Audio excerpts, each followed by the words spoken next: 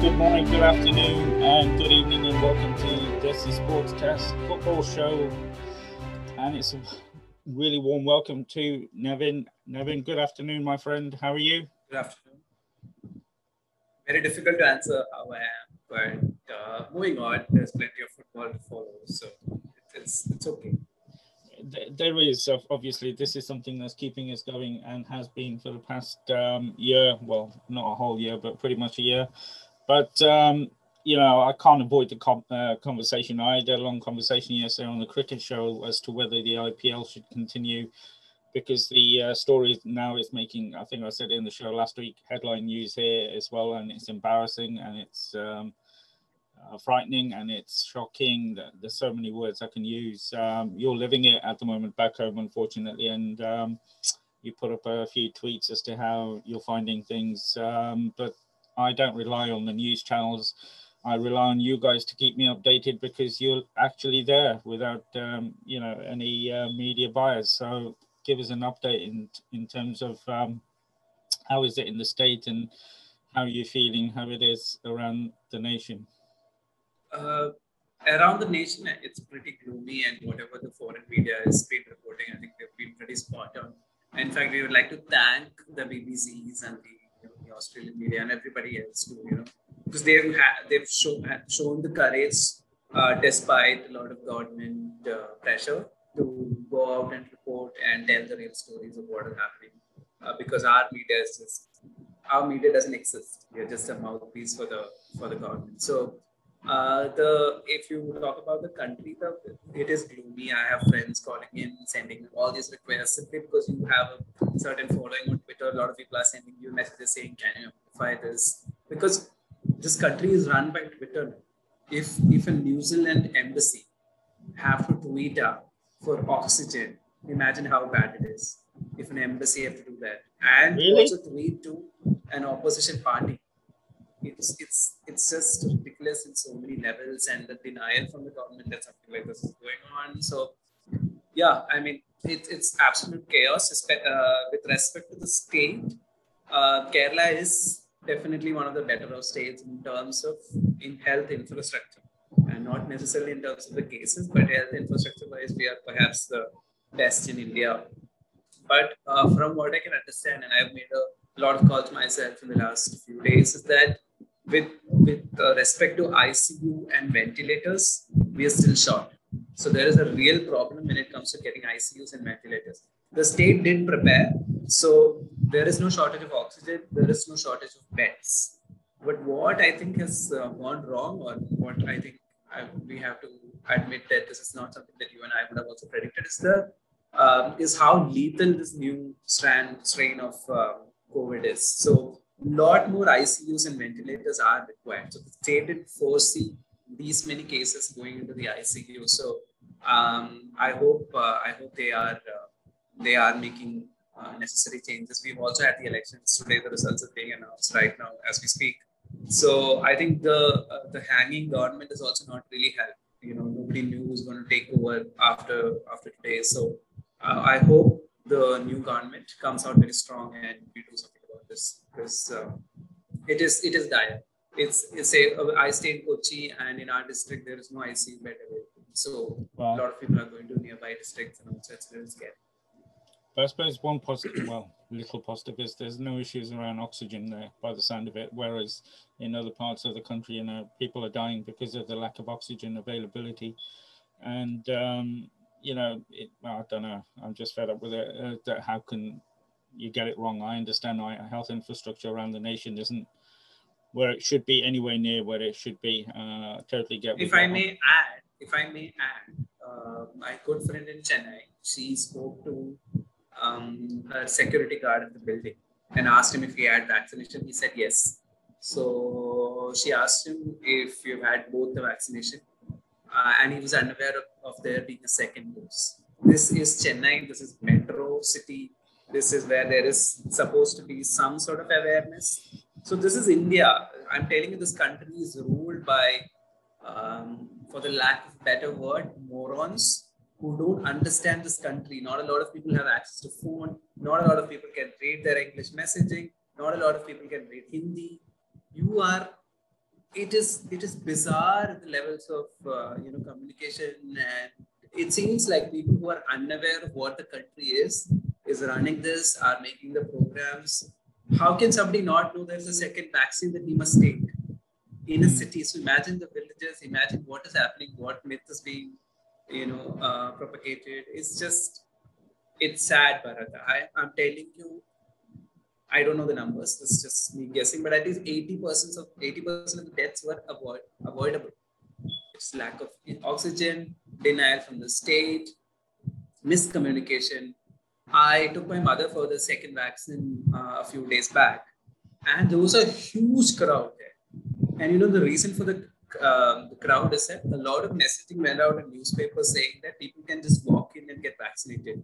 When the actual deal was, you need to register through the app. So the confusion caused a lot of people to come there. There's a huge crowd. There's no social distancing, and people like me, who I think, on realistically speaking, now we are hearing that we'll get vaccinated by August, September. Wow. And people like me, because we have to take our parents, we are also being exposed to this.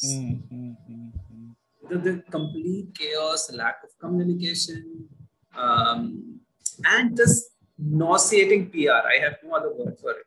It's just no, oh, everything is okay. We have oxygen here. We don't want anybody's help. We are a great country. We are proud of it. Why is China interfering? This, that. When it is just a distraction, it's just trying to take away the eyes from the real problem. If you really don't like China so much, why are you playing IPL sponsored by Vivo right now?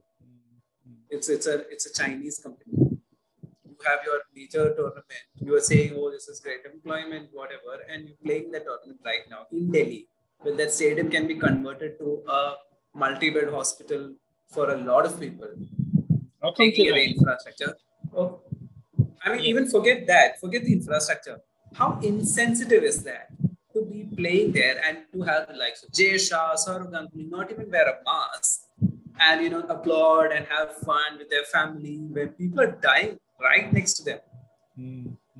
Is this the kind of messaging you want to give out? That it's okay, we are rich, or we can just fly out to UK. Apparently, a lot of jets flew out from India with all the super rich conveniently to UK. These are the guys who spread. They'll go bring it back to UK. They'll take again. There will be another.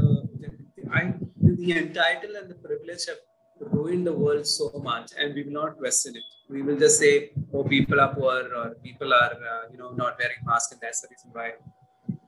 I'm telling you, this country is run by a set of people who have no idea what this country is about. Yeah, I mean, it's sad because there's so many lessons that could have been learned and that could have been prepared.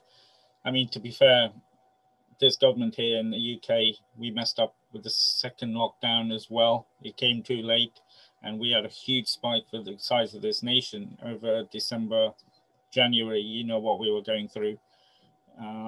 We didn't learn the lessons from New Zealand, although that's a much smaller island, different issues, but certain things could be learned. It's just that shocking element of not being able to learn from where it's working. And the one thing that I have to thank this government for is the vaccination rollout. I think that's the only thing they've got right so far in terms of this pandemic. And that's the sad thing that I thought naively, because India is renowned for this polio vaccination day they have every year, which I have heard good things about. That huge numbers of vaccinated in one single day or one single weekend or over a couple of weekends. We have all this. We have it all set up. We have a way to do vaccination. We've never charged for vaccination. We understand this is a country that is in desperate need for all the aids that we can provide them. It's just bizarre that you have to then commission to just two parties to make the vaccine, allow states not have a universal pricing for vaccine, have states fight with each other for it, and now that fellow is left to the UK. Nobody knows if Covishield is going to be manufactured properly again. The ruling party wants to blame the opposition for putting pressure. Now, what else is the opposition supposed to do? They have to put pressure.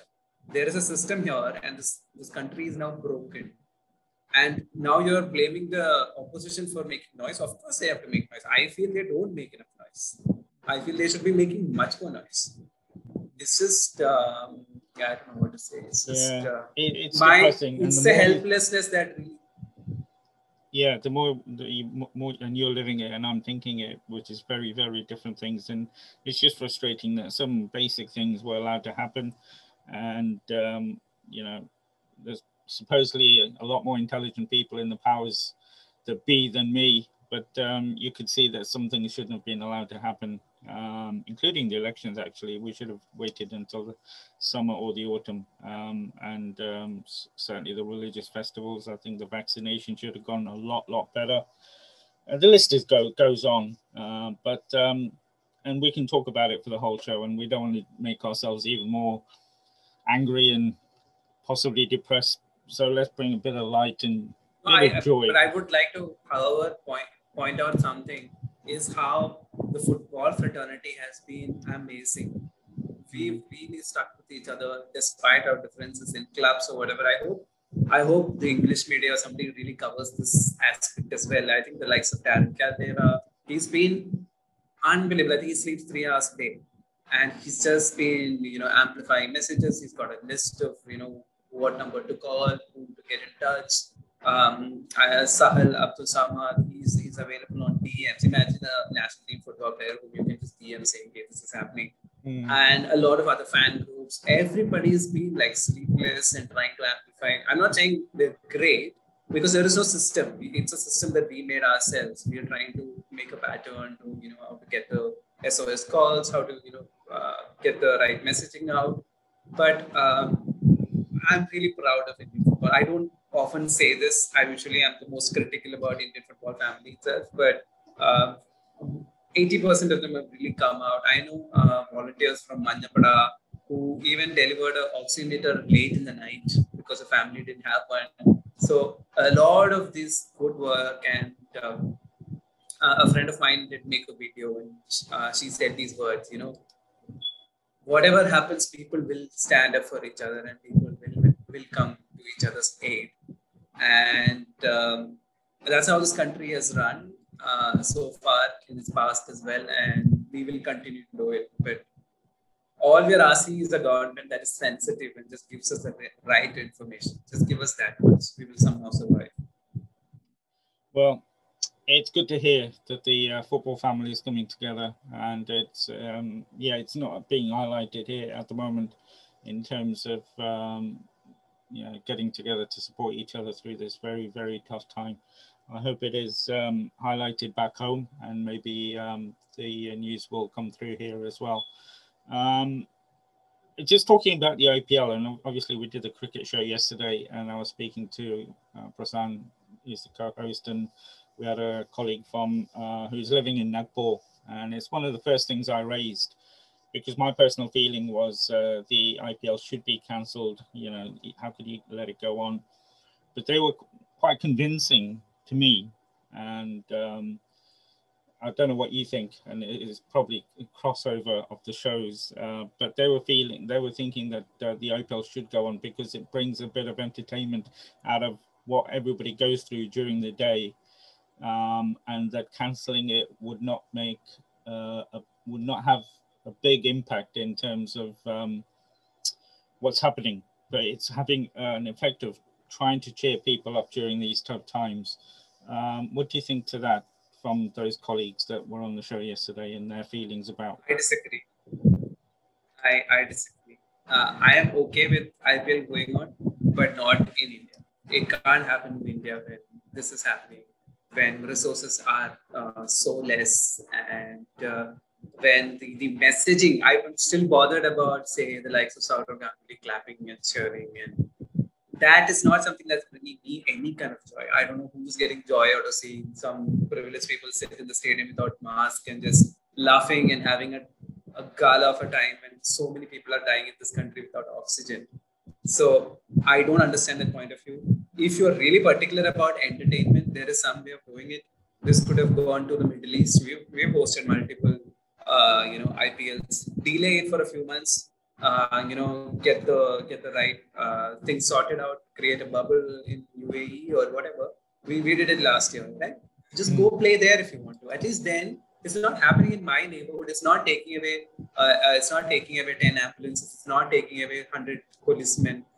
This is just, it is a, it is a, it is the most, it's the most bizarrest explanation I keep hearing. I heard big political cricket commentators say how, the fact that ISL is going on is keeping people in front of the, TVs and not venturing out. Hello, a lot of people have Hotstar on their phones. People can go wherever you want and follow IPL. So that itself is a very flawed logic. And on top of it, at 10 o'clock in the night, nobody ventures out anyway. So what are you trying to say? That cricket is saving lives today? At least at least I can understand the entertaining factor and people are, forgetting their sorrows or whatever. I can understand. But stop this bullshit about, it's saving lives by keeping people at home. As if anybody who wants to, go out will not go out simply because there's cricket. It's just ridiculous. They're trying to whitewash it. They're trying to make it look good. Just admit, okay, maybe, the X and Y are the reasons why we can't postpone it. We have to get this done. We are sorry this is happening. At least be apologetic. That the messaging has to be right. I'm only saying that much. Okay, it might be too difficult to cancel an IPL at this point or shift to another venue. Then do something to get the messaging right. Say, hey, this is what's happening. I don't want cricketers to say, come out and say, we're getting our vaccination shots because privilege. We've had a lot of people say that. All the foreigners are running back to their country because nobody's taking them back home. So it's just, it's outright ridiculous what's happening here. But I don't know. I've also seen this argument that, this is entertainment and it's keeping people away. I don't know about it. If you watch cricket at this point, do you forget what is going on in your country? Is this some sort of a magical escape for us that you can't, you're not thinking? It's not happening to me, unfortunately. I watched Chelsea's match yesterday. I did. There's no denying. But it's not like I was oblivious to what is going on. My phone was constantly buzzing. I was still retweeting, a lot of amplification. It's really not doing anything. And if the Chelsea's match was happening at my home, taking away my ambulances, I will be the first one to say I don't want this match. So I don't agree with that argument at all. I think Sharda Ugra pointed it out really well. She's a senior journalist and she pointed this out really well. If you have to do this, there is a certain way of doing this. Not in denial and not by saying that cricket is saving lives. Please don't ridicule the already stretched health infrastructure in this country. Yeah,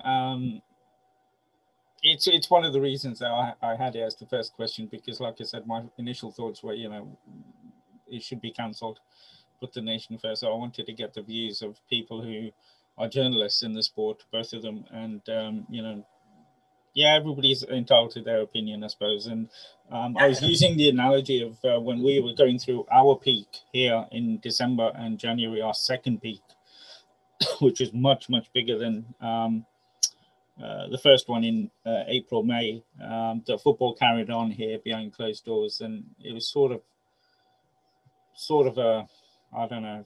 I can see where they were coming from, because football, I know it sounds very, very trivial, and you know what I felt about the pandemic throughout.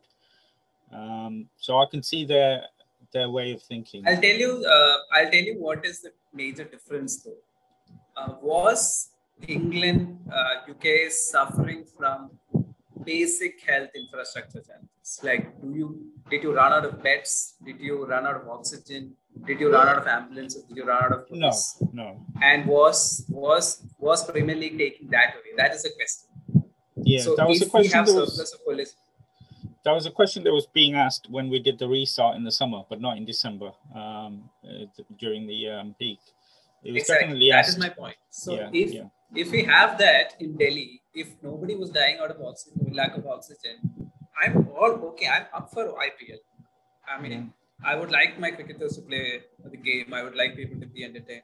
Right now, it is a question of taking away a resource, really resource-starved city. That's my point.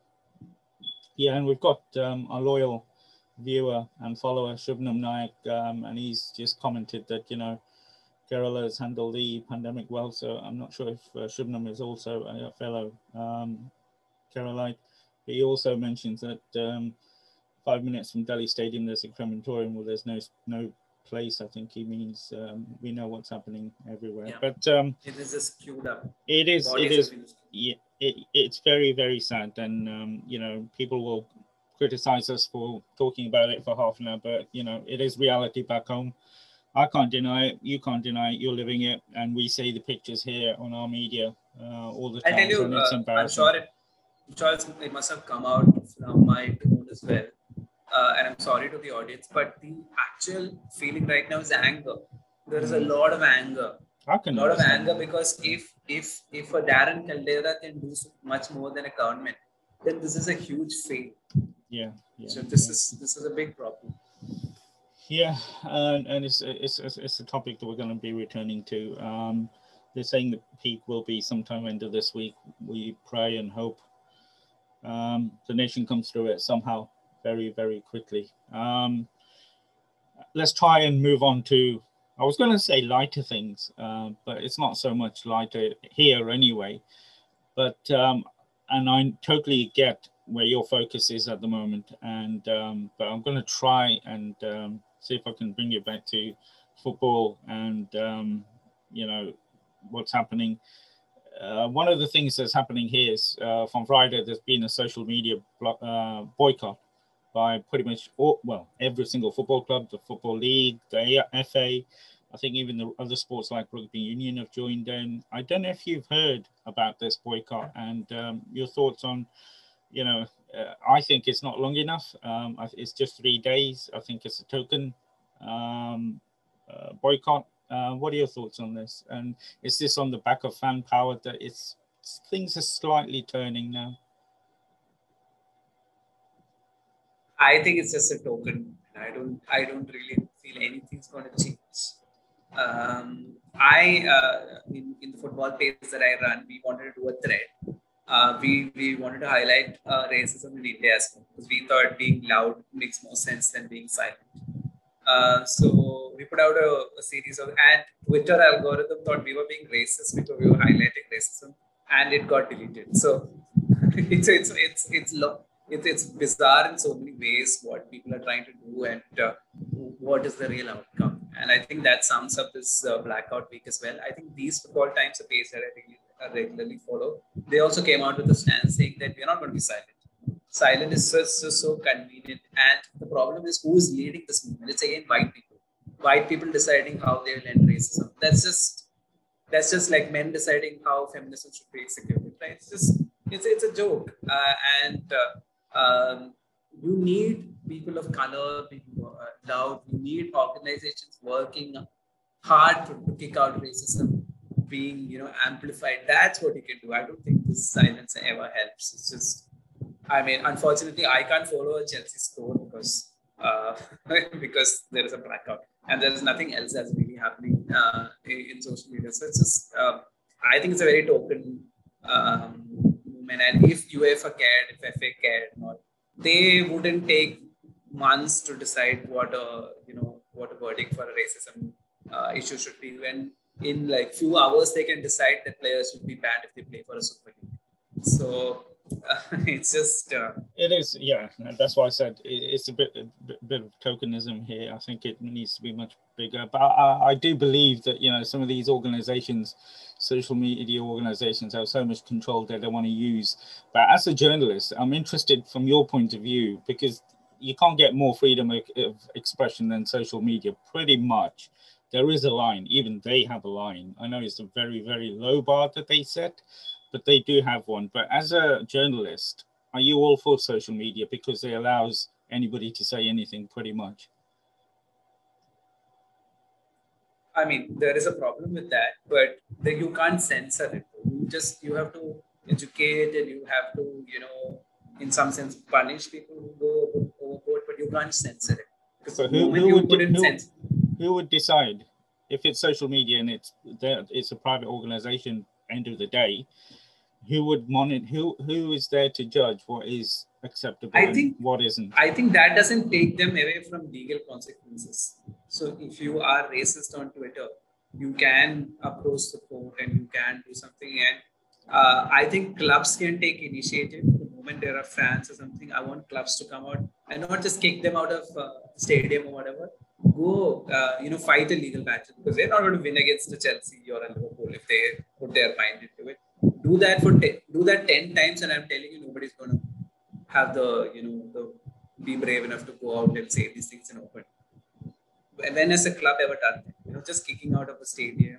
Half of these people are probably not even coming to stadium in the first place, and that's not good enough. You challenge them legally, put them in trouble, make them cost a fortune, and this will eventually stop. It's just that willpower from their end, I guess, to go out and do this. And I think these clubs are, one, they don't want to waste resource on it. Two, they're like, what if the fans get upset? It's again catering to white audience, and I'm sick. I'm really sick of this. All these token. If they care, these clubs with their power can take care of these things in a day. They can really intimidate a racist. I keep saying every time, even somebody as lovable as N'Golo Kante, I've seen on social media be subjected to not racist abuse per se, but very casual racism, and nobody bats an eye. Everybody's just like, okay, it's funny. It's happened especially to black players. It's happened to female pundits as well. They can't say any. I mean, there was a good example a month or so back where a female pundit said something about Leeds after a game. Just giving her opinion, but she had to come off social media. It got that bad. So including Leeds themselves. Yeah. It's not even this fans. The Leeds themselves thought it was something that needs to be questioned. So it's a joke, Bharat. And if they really cared, they could have done so much more. And I mean, since we are an Indian football podcast, this is rampant here as well. I wanted to highlight that because, for example, you will have multiple Northeast footballers face it all the time. They call it the C word. And, really? I am telling you, this notion that a colored country is not racist is something that needs to be broken. India is inherently very racist. They are very bad towards African footballers, not just footballers, Africans in general. If you look at the number of cases of violence against Africans in this country, you will be stunned. And then you will also have these biases against South India, biases against the Northeast. They're always called Nepali, they're called Chinese, they're called all sort of things. There was a Sunil Chetri live with Virat Kohli, in which one person commented, who is this Nepali? No. Sunil Chetri, captain of the Indian national team. And I mean, all sort of, we did actually make an entire thread with all these things on Kalpandar, but unfortunately Twitter thought this is racist and they deleted it. So it's bizarre from their point of view as well. But we've had ministers in the country say, if we were racist, why would we work with South Indians? If we were racist, why would if we were racist, why would we be working together with dark South Indians? You shouldn't laugh, but how stupid a comment is that? And Northeast, unbelievable. And especially even in Kerala, I got a lot of sevens matches when these foreigners are subjected to a lot of words. It's a thin line, okay? I don't know if it is incredibly derogatory, but it is essentially based on their color. The taunts and the names that they call, it's like Kalu, the Darren Sami incident. You remember the cricketer Darren Sami said, he was constantly called Kalu by his Sunrisers, and he didn't know what it meant. And later he realized, and then Indians came out and normalized, saying, no, that's just we called some a friend, and it's not necessary. It is absolutely racist. There's no two ways about it. They're just calling him based on the color. And so you have similar things being subject to Africans across India, including South India. I mean, South Indians generally face racism in central and northern parts, but within ourselves, we are, I know in Kerala, there is some racism towards Tamilians because they are slightly darker than Malayalis. It's just a complex racist land, it's just, and Northeast, I think they are the worst off. They're just subjected to constant racism within the country. And again, if you were to blend the lines a little bit more, we'll have to talk about Islamophobia as well, with all the kind of taunts that they get. Somebody like Khalid Jamil, probably India's best Indian coach, he's subjected to all kind of calls and torture, and a lot of people tried to call him. He was trying to convert footballers into Islam, and all sort of taunts against him. So this is a country. So it's also, I think, a little hypocritical for us to go say, oh no, we called the P word in UK, or we are asked to stick to cricket or go make a curry, whatever, all sort of thing. I'm like, you do that exact same thing in your country. you do it all day, all long. It's true. We don't want to look in the mirror. It's very true. And some of the things you said to me, I laughed, but it's because of I am shocked. It's one of those I can't believe this is happening. I mean, it's nowhere near as highlighted that, I knew about the issues fellow citizens from the Northeast were having, but I didn't think it was as rampant and as blatant. Same with people from North India and vice versa with South India. And you mentioned Islamophobia. I think one of the great things I saw this week was from my own club, Wesley Fofana. I don't know if you made the stories there of him being allowed to break his fast during 2 games this week, on Monday and Friday. And I think that was a fantastic gesture that brought out, how can I put it, of playing during Ramzan for people who believe in the Islamic faith.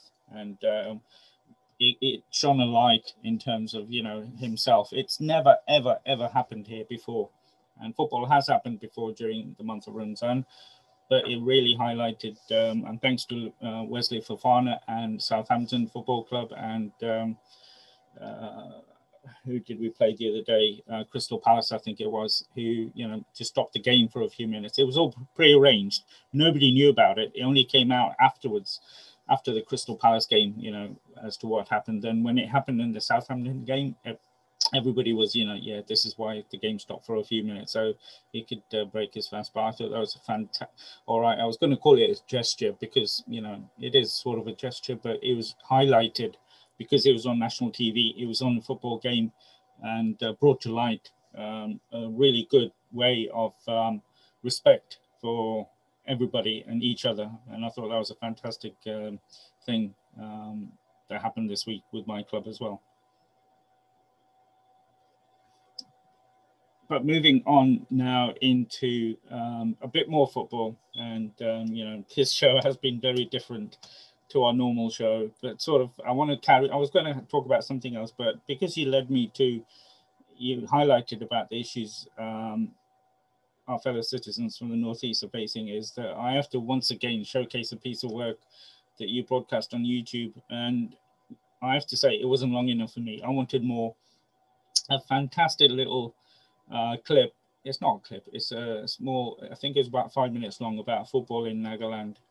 I loved it. It was a really, really great insight into, even from those few minutes, in terms of what's wrong with our football. I mean, powers that the people are creating this themselves locally without any support. And I don't know if you want to talk about when you recorded it and your feelings on making that little documentary. Actually pretty old. This was shot in 2018.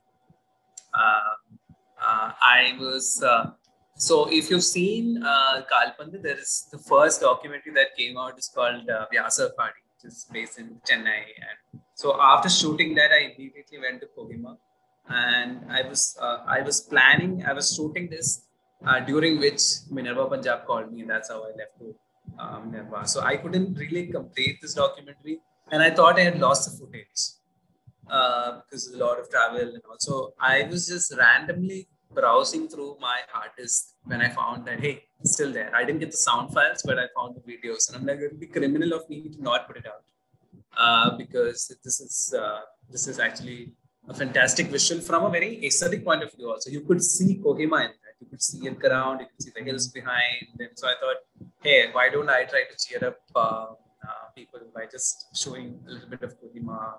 Also make people jealous that, I got to see a football match in Kohima. So just actually saw a lot of matches, but the others were all shot on my phone and I couldn't find those videos. So it's just the visual from my camera. I wanted it to be longer, but I think it sort of kind of says what is wrong with Nagaland, because I wanted to highlight this majorly because there is this assumption that football is even throughout the Northeast. That's not the case. Manipur is definitely the ones. Manipur and say Mizoram are definitely producing a lot more footballers. Also, the clubs are there. So Trau and Neroka is based out of Manipur, while Aizawl is based from Mizoram. So they have football clubs, and so hence that's also an outlet for them to, showcase their talent. While Kohima had a club called Kohima Comets in the second league, I think in 2016-17 season, but that's the only club they ever had. And you saw that ground; that was their home ground. Oh, that Mandi. So yeah, so it's not even like they have a now in 2020 or late 19 they have actually inaugurated a football ground in Kohima. Okay. So they have a crowd now, but it really now depends on whether somebody's going to see this as an opportunity to start a football club there. Talent is definitely there, but it'll take a generation. It'll take 5-10 years to really have a factory of out because the thing is. You heard Topi, and Topi says he started playing at 20. That's too late for a footballer to really, start taking the sport seriously. So you want a club that's taking part in the 13s and 15s and 17s, and sort of. So it's going to take a generation of footballers to really turn things in Nagaland. But a lot of people forget the fact that India's first football team captain came from Nagaland. I didn't know that until you mentioned it. I think you mentioned it in the commentary, but in the documentary. And the fact that if you've read on his profile, he was a doctor, and I'm just telling from my memory, and he had an offer from Arsenal at that point. Oh wow! Which he turned down.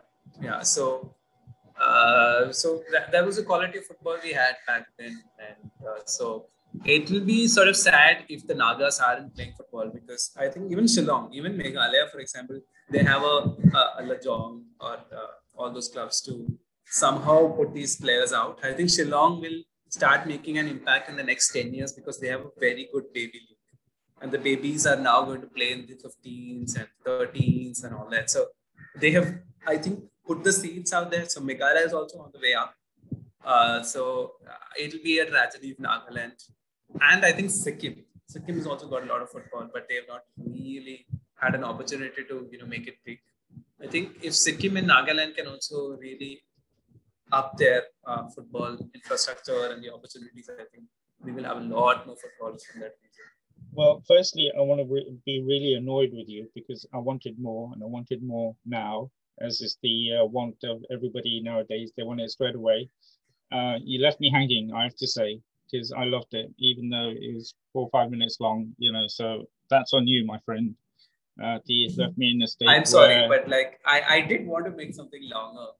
I did have another interview as well, but he refused. He said, I will give you an interview, but I can't show his face. So right. He said, I'll give you the interview for the information, but you can't show my face. Well, so this is Kohima Comets owner. And I was living with him and I was sort of interning with him. So we have a good relationship. I hope once the pandemic is over and if I'm alive, that I get to go there and spend some time. I absolutely insist on the back of that because, like I said, I'm going to hold it against you for just giving me that. I have multiple reasons. My best friend is also a Naga and he's likely to get married soon. So I have to go and listen to him at some point. So no, there's some amazing stories coming out there, but two things that raised, made me think. One is, if the powers that be, we had the powers to be that we deserved, and football deserves, the amount of talent that's available there with a little bit of support and infrastructure, it's unbelievable. And the second point is, this is where Northeast United are missing out, don't you think, in terms of not holding regular camps, not having community projects in these states. I mean, after all, they do represent that part of the nation, but I don't think they are developing or having that community outreach in Probably that. due to like financial difficulties of actually pulling it through. So it's not like you can blame that to like 80% of ISL clubs. What are they doing in terms of grassroots and all that? They're not doing much. Barring say an FC Goa, but FC Goa is easier. It's just Goa. There's already a good Goa Pro League. And, and they have to just worry about one state when you're asking a Northeast to worry about 7 states. So it's not. I don't want to put all. I think even a little bit will go a long way if they started doing absolutely. That. I think it will go, considering what's there now. What I'm also trying to say is that Northeast is not one entity. I think it's just a mainstream Indian imagination that they are all similar. And they have a lot of differences with each other. So even if you look at, say, Nagaland, there are, I think, 7 to 9 Naga tribes there. And it's not like they have a great relation between each other. So even if you look at a football match, you'll be seeing an Angami tribe versus another tribe. So all these sentiments are still very strong here. And this is similar across. So if you look at Mizoram, there are Khasis, and in Manipur, there are the Meiteis and Paites and the Nagas there as well. So there is a lot of these divisions. So this idea of a united Northeast might not really transpire. I think that's just... it's just a very mainstream Indian imagination to hold them together. Instead, I feel the best way out is to have more clubs there. You want the Draws, you want the Shillong Legends, you want them to be playing in the main league. So if they care, what I would say is like subsidize them, give them the extra money, give them something so that a Draw and Shillong Legend is competing with Northeast United. And Northeast United also knows that they can't just sit there thinking that they'll get the best players and something. Compete. We need competition. We can't just have this one team for Northeast. Ideally, in top division Indian football, which is ISL these days, I would want 3 teams for Northeast. It can't be just Northeast United. Because Northeast United, in terms of position as well, it's quality. So almost mainstream. It's mainland India. So it really doesn't give that same impression of... And Assam is perhaps the weakest in terms of football in the 7 states there. So Assam doesn't make sense as their focal point also. So I mean, I don't want Northeast to not exist. I love the team and they're doing their own work. But I think the best way forward is to have teams like Trau and Aizawl and Naruka, any of these teams playing regularly in the main team. That is going to change. Yeah, and for that we need a sort of a pyramid system where clubs from, for example, Nagaland can progress. But that is a distant dream at the moment, where football is in India. But where it is working is in your own state. And this is something I wanted to talk about in last week's show. But as ever, there was so much to talk about. And more silverware went to Gokulam. On top of their I-League, they became the state champions as well. The clubs we've spoken about before as well, but another great addition to their trophy cabinet. Absolutely. Imagine they are the champions of the I-League, the champions of IWL, they are the Durand Cup champions, and they are the state champions. In any other part of the world, that's just 4 trophies. That's massive from Gokulam, and I'm happy for them. They've done a lot of hard work. It's also partly down to other clubs not being good enough. And say something like a Kerala Blasters took this Kerala Premier League really feeling a mediocre side, and they had no intention to win at all. But Gokulam, I've told you this before as well. They've always wanted to win things. They know that winning matters, and I've said this to you in earlier episodes as well. I think nothing works best for PR as success, winning trophies, and that's the biggest PR. There's no, I mean, I might be getting into controversial territories here, but like you can do a lot of social work and all that, and that's all good.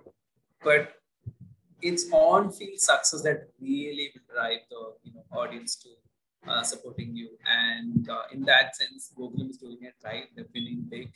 I hope the Indian Kerala media is also just I hope they do much more. I think, unfortunately for Gokulam, they've won in a time where COVID and elections Yeah, have just yeah, taken away the entire coverage. yeah. There's no room to talk about their success and the season they had. I probably should do a video with one of them so that we can put it out on Kalpat or something.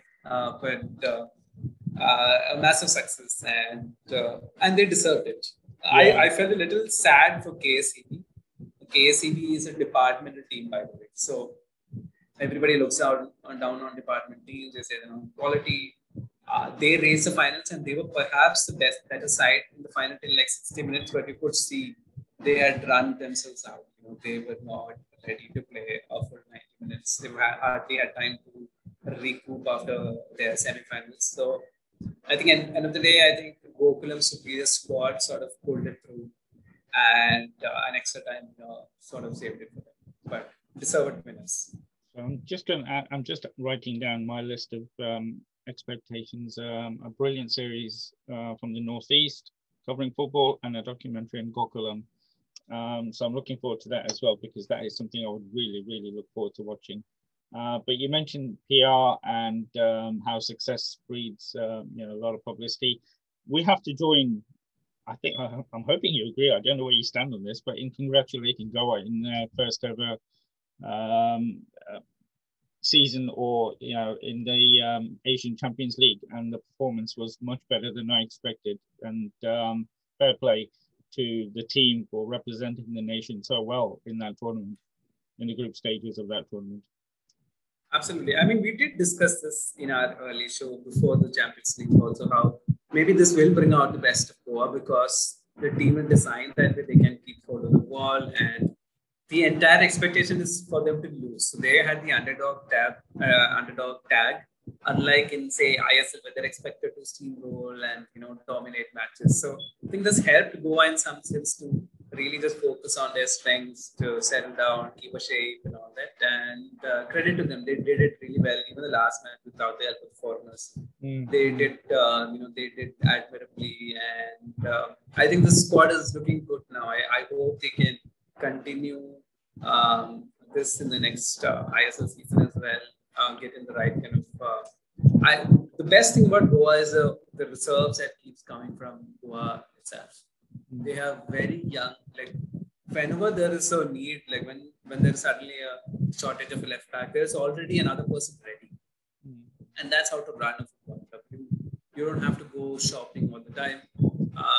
They have a striker ready, they have a midfielder ready. So even injuries to like say key figures like Princeton Capello really didn't upset the team so much because they had other reserves from India itself ready to take up these positions. And I also need to talk about Brandon. I think he's evolving into a really good, smart footballer. If I may say so, it's probably like unfair as well, probably, but coming from a Chelsea fan, I like him. He is like the Mason Mount for me because of the versatility. He can play in an attacking position. He can play in a midfield, a deeper position as well. And whatever position he's been put, he's working hard and he's providing the spark required. 2 assists or 3 assists in the AFC Champions League is no mean feat as well. So credits to him as well. Yeah, and just on the back of that, very, very unlucky to get that late equaliser by Al Rayyan, but it was good to see an All-Indian 11 playing really well, and still they lost 2-0 to a team from UAE, like our national team, but it was also a good sign that the Goa team management allowed the foreign players and the coaches to leave before the restrictions set in. So that was a really good act from them as well. But I think it will also incentivize the Goa players to play in the Champions League again. And they'll really be fighting for the league title always, but even more now that they've had a taste of this, because like you said, they're all young Indian players and they'll want more. So I think it can only benefit our football that they've had a taste and they've held their own. So fair play to Goa, and I'm glad they're getting all the plaudits.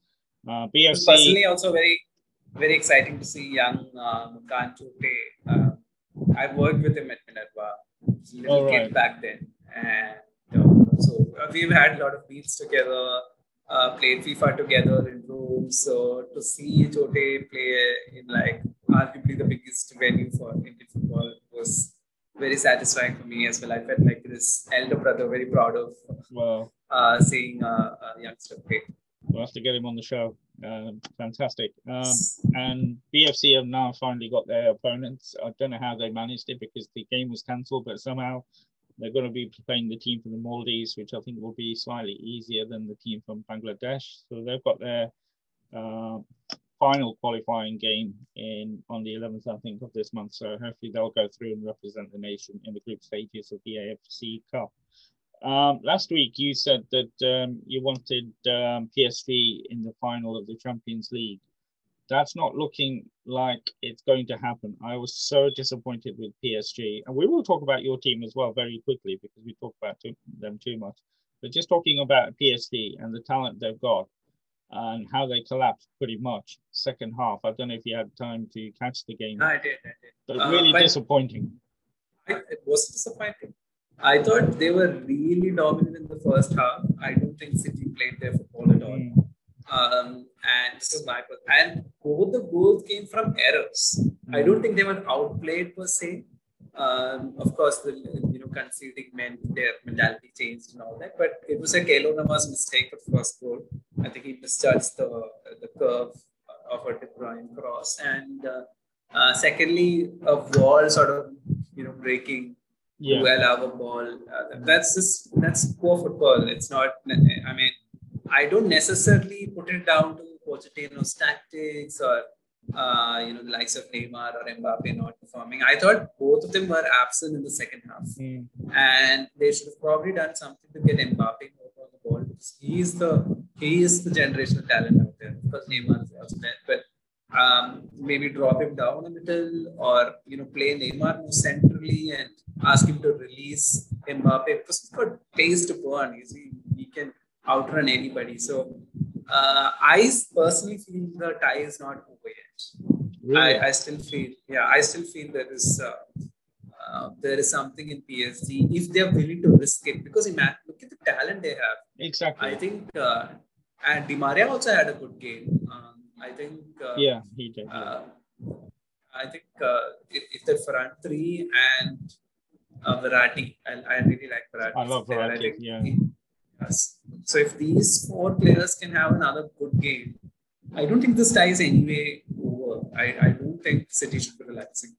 You say if they can have a good game, they need to have two good halves.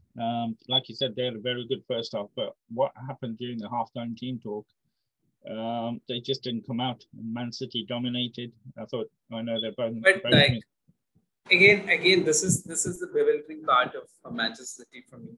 When Mahrez and when Foden is on the pitch, they are a very good side because they are attacking and they're not putting both Rodri and Fernandinho. I thought Chelsea was so lucky in the semi-final because Pep went with the squad without these players and so if Gundogan, Foden and Mahrez plays, I think they're a very strong squad. And Mahrez had a brilliant game. Yeah, Mahrez second half anyway. Yeah, he had a super. So it'll really depend on what Guardiola is thinking. If he goes and plays Fernandinho and Rodri, I'm telling you, PSG is going to win this game. It's really City believing in their talent and going to go back and think we've still got to attack. Because if they're going to sit back, I think PSG has enough talent in them to score from. They don't need to be inside. Got the talent, but I don't know if it's their mentality. I don't know if it's the Neymar mentality of once things start going wrong, it just spirals. Let's see. I mean, I think this is the biggest challenge for Neymar as well. I think if he really wants to establish himself as a great, this is a match to do it. I just fear for them if Man City get the first goal. I think it'll be a game over. I just can't see the fighting. I really want City to score a goal because then we'll have an entertaining match. I don't know if we will. I don't know if PSG, the players, I know Verratti we just spoke about and Di Maria, but the likes of Neymar, he has a lot of influence in that team. And I just think, I don't know if they've got the fight in them to come back. Again, I think Marquinhos has developed himself to Thiago Silva. I think he's a good captain and I'm not giving up. I'm at least expecting a very entertaining match. I do think City will have it easy for 90 minutes. Well, here we're looking forward to an all English final in terms of Man City against Chelsea and Arsenal against Manchester United. That's how optimistic people are here that it's going to be a Premier League in both the finals. Are you hopeful for your boys getting there? I think they've got a very good chance at home. But I think they missed winning. They should have won against Real Madrid there. I thought Zidane got his tactics wrong. They were really exploiting a lot of spaces. N'Golo Kante had like an unbelievably free match against a midfield three. I mean, ridiculously talented midfield three, allowing an N'Golo Kante to dominate. It won't happen. It won't happen in the next match. I don't know if Valverde is fit or not. I don't know why he's not playing for Real Madrid. But even a player like Isco would make a huge difference if Chelsea are going to play Jorginho in the midfield, because I don't think he's got the legs to challenge a full throttle Real Madrid side. So it'll be interesting if Zidane switches to a diamond midfield, then Chelsea are in trouble. If he's going to play with the same three, I think there might be some spaces, especially I am also hearing Marcelo is injured, so he might be missing the match as well. So I think Mendy is also injured, so I think both their left backs are not available. So it really depends, and I hope Tuchel also sort of understands that he can't sit back. This is not a side that you can afford to sit by, because the likes of Toni Kroos can score from anywhere. Toni Kroos, they can dictate things from if you give them space. So you have to keep attacking as well, and for that you need the likes of Pulisic, you need the likes of Ziyech. Havertz had a good game yesterday, so it'll be really interesting to see how I wouldn't even mind playing the likes of Mount in a deeper position with N'Golo Kante, because I think he's more versatile. And I really hope Kovacic is fit, so that Kovacic would have been perfect for that role. I think because he drives, he will carry the ball forward, and he's got the ability. I think it would have been a good match, Modric versus Kovacic. It's sort of unfortunate that he picked up an injury. But I think it'd be very interesting if Real Madrid scores the first goal, then things might, an early goal, like a first half goal, then things would be very topsy-turvy, because Chelsea will be under pressure, and because a 1-0 is good enough for them, and they've scored their away goal as well. So, very interesting match. I'm just happy that Ramos is not fit, because I know. He would have been in these kind of matches, you don't want Sergio Ramos anywhere near the field. So he's just a master at annoying the forwards. Still. And Chelsea have like forwards like Havertz and Werner, not the bullies. A Diego Costa would have been much more fun to watch, because he's going to get nasty and he'll do something. But these guys are too nice. That would have been some players to watch, those two. But yeah, really good going into the final two legs. Both teams, I think it will be a question of who scores first. But all four teams still can go through. But I've slightly changed my mind. I did want PSG. I fancied PSG beating Man City, but now I'm not sure. And I think it might just be an all-English final, which you'll be happy about. And definitely people here in England will be definitely very happy about. So people are expecting Arsenal also to win. Yes, believe it or not. I thought they were very lucky in the first leg rather, very, very lucky. Manchester United are already there, but people think because there's so much riding, everything's riding on this game for Arsenal now. That Arteta is under so much pressure. He knows it, that he has to get them into that final because things are turning for Arteta in terms of the honeymoon's over, has been over for a couple of weeks, but people have been holding back because they've been in the Europa League and because they came away with the away goal. And they have got a couple of players that can turn it on, like Osaka and you know, just Osaka had a brilliant game. I think he's an exception. Yeah, so people are thinking that Arsenal will get through. So we'll see what happens. But more fantastic games to look forward to. But as we end the show, we have to end with. I hope there'll be another week gone before we do another show. But I hope there's a little bit of light that starts coming through. I know it's a big ask, but thanks to the nation and to the nation, I mean the people of India and the football community, we're getting all together, supporting each other. I hope that carries on, increases, and my prayers and thoughts are with you always, as you know. But stay safe, my friend, and like I said, hopefully things will start changing very soon. But thank you again for your time. And it's been a different show, but it's been just as fantastic speaking to you again. So